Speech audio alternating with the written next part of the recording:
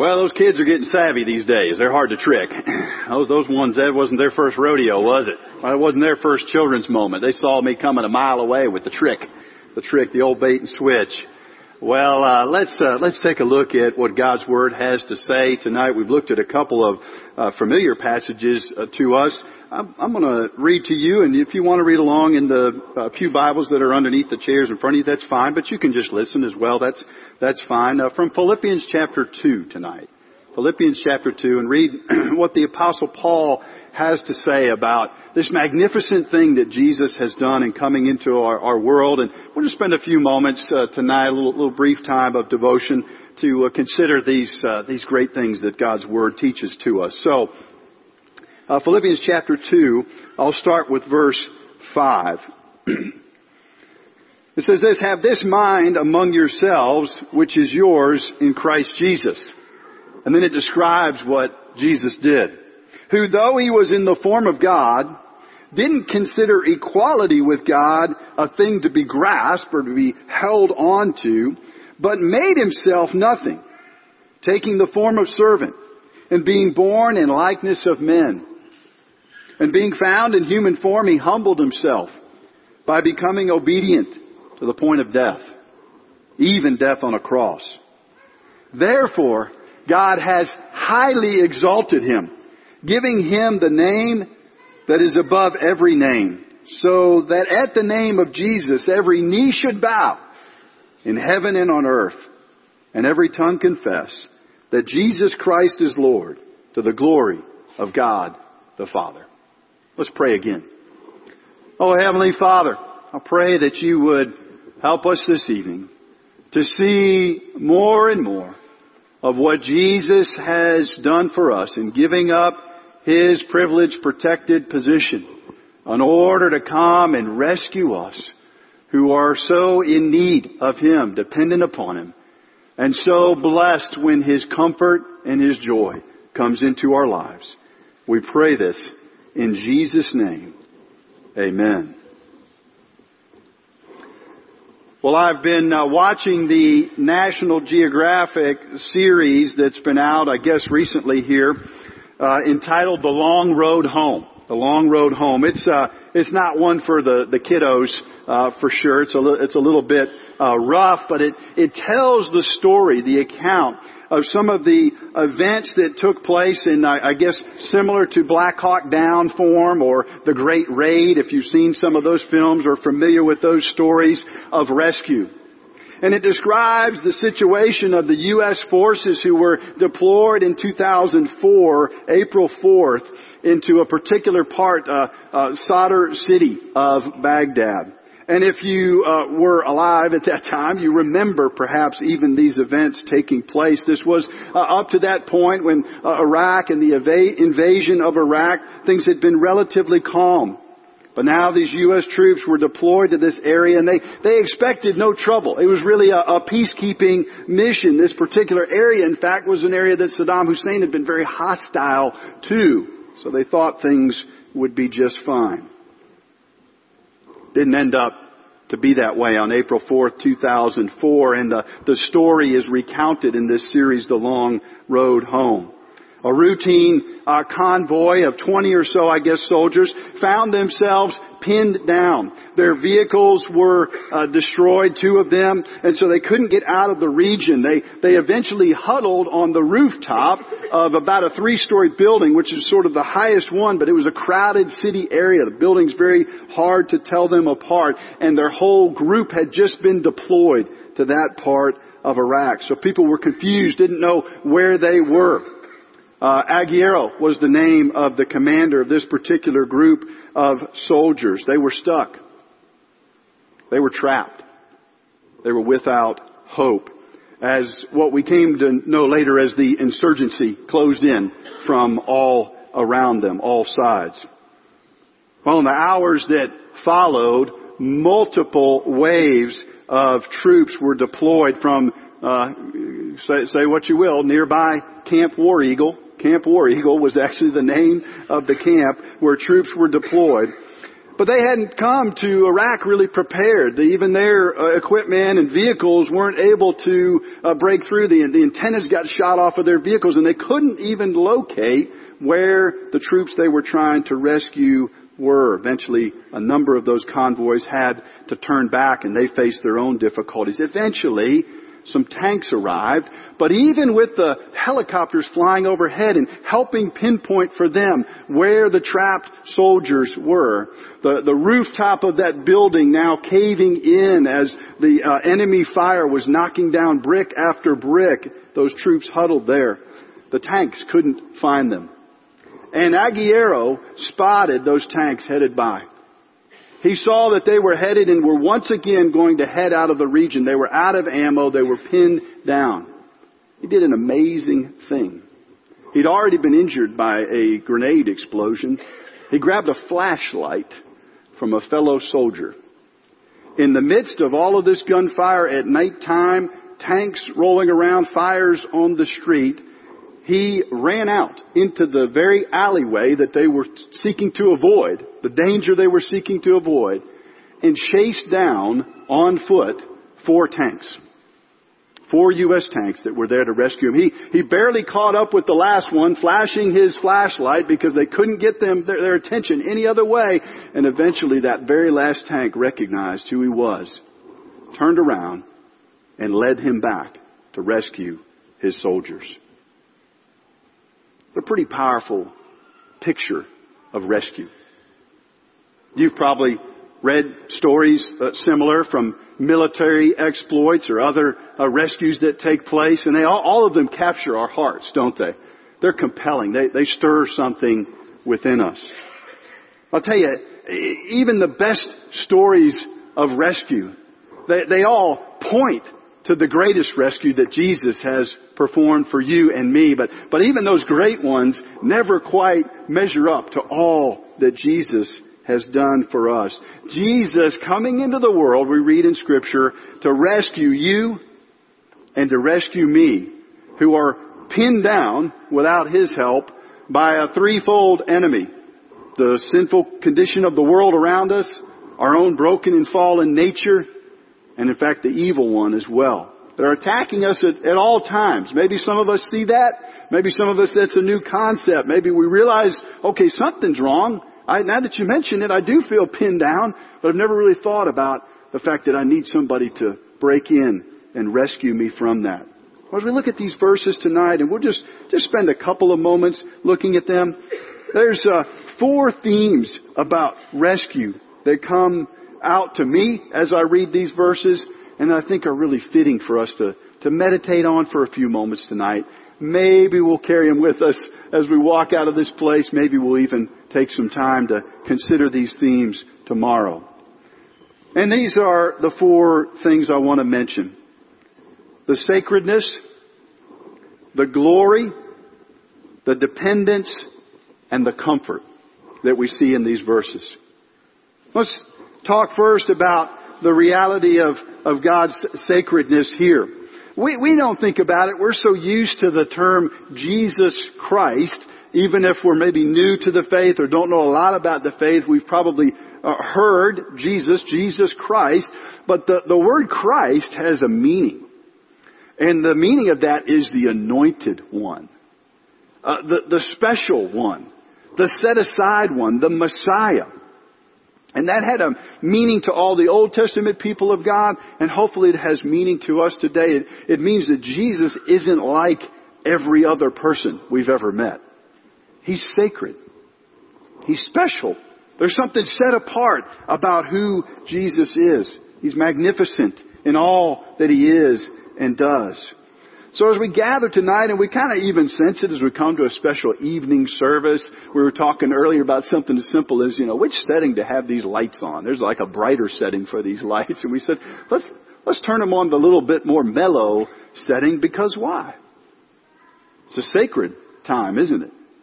We've got these candles, this kind of, the whole theme, the whole experience tonight, hopefully is a time of thinking about this as a special time. You came out and made a special trip. We're having a special service tonight.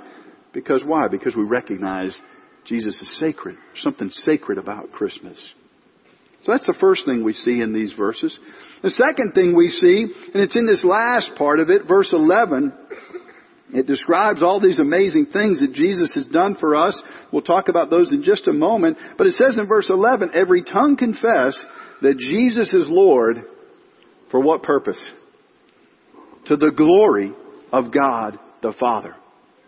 So not only is Christmas and our time together tonight, and hopefully your time together tomorrow, a sacred time, but it's a glorious time as well. Now, if you were here with us this morning for our worship, I was unpacking that theme a good deal, so feel free to, download that message, listen to it online if you want to think some more about it. We've got just a limited time tonight, so I won't unpack all of that. But we saw that there are glorious things that God does. In the reading you saw from Luke, we see the angels come, and they don't say, this is just a run-of-the-mill thing, right? This is just an everyday thing.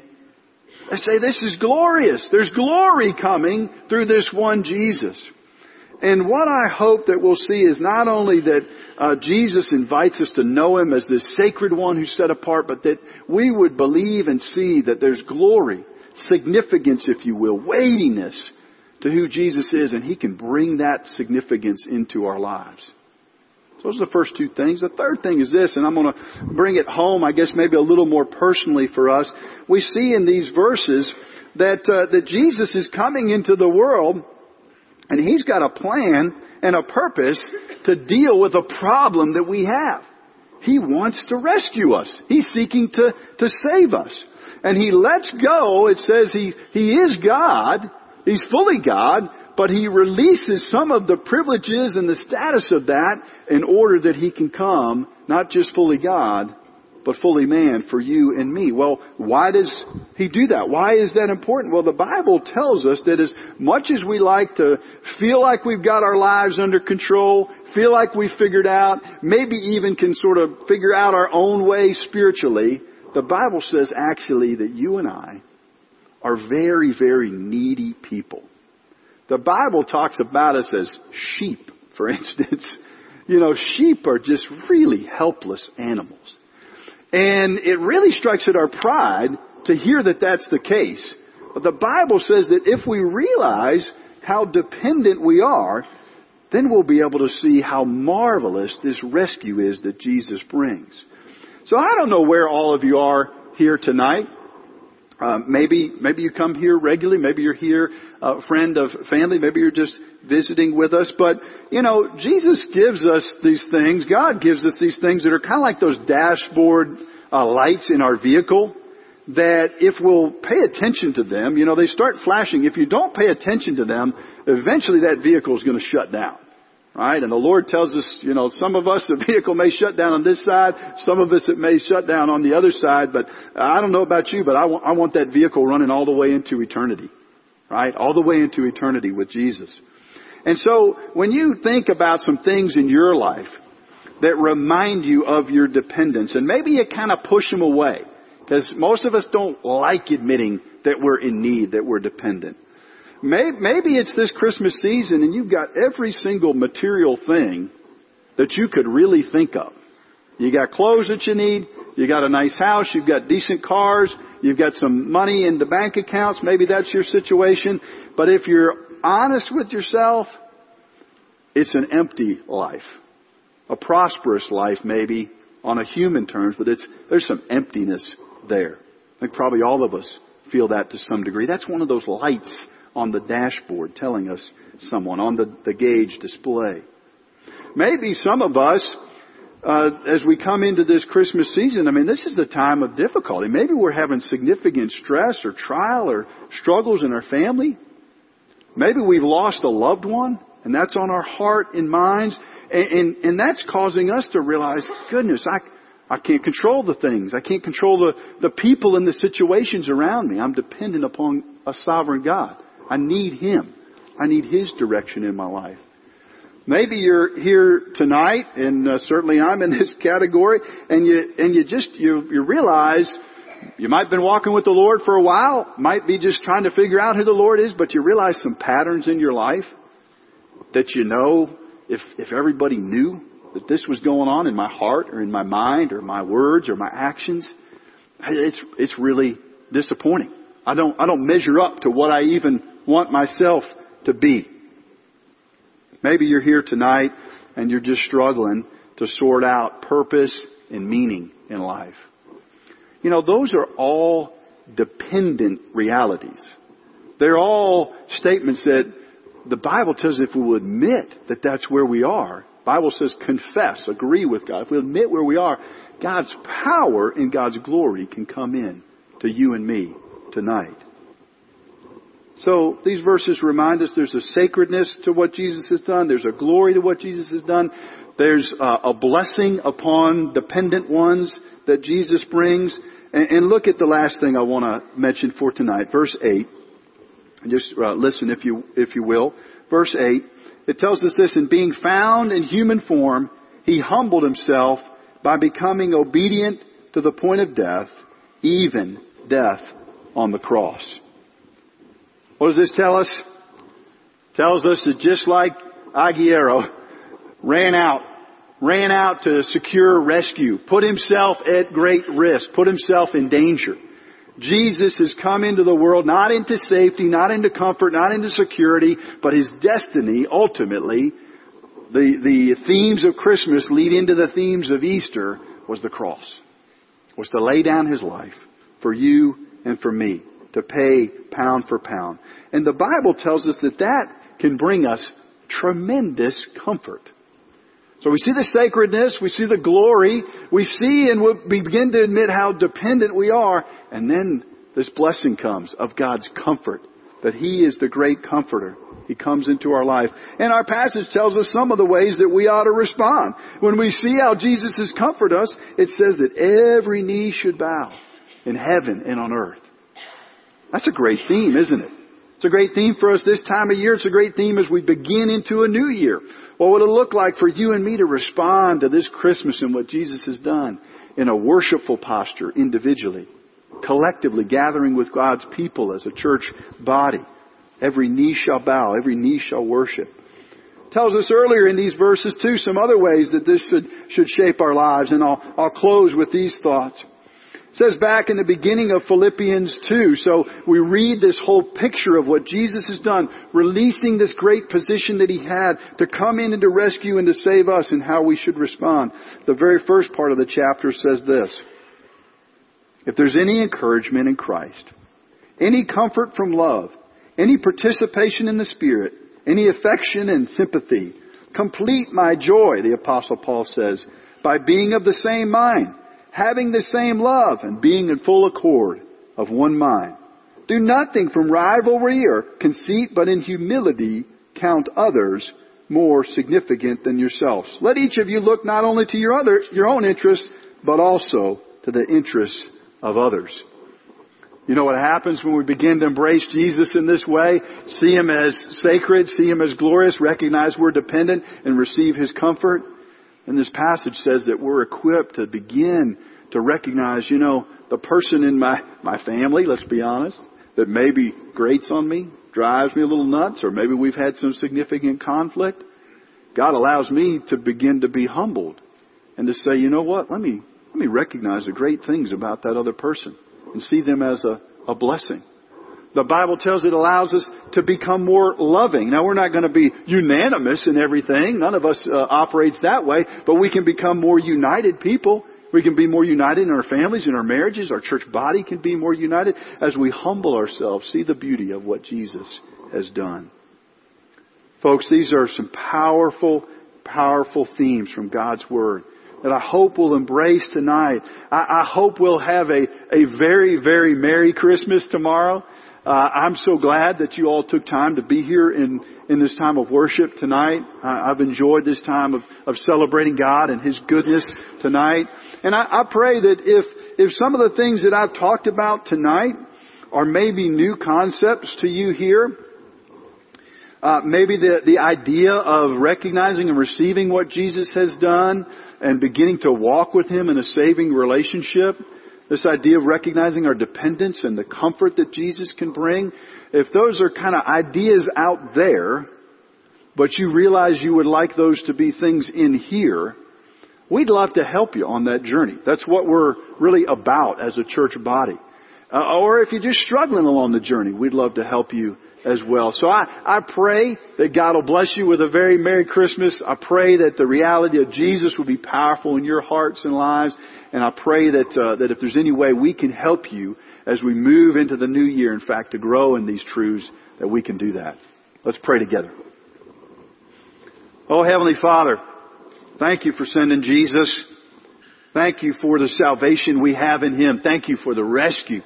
Thank you, He didn't consider equality with God something to grasp, but made Himself nothing, taking the form of a servant, being found in appearance as a man. And Lord, we pray that as we've seen Jesus go to the cross, we recognize He's done that great thing for us, that our knees would bow and our tongues would confess the majesty and glory of this wonderful one, our Savior, Jesus Christ. We pray in His name. Amen.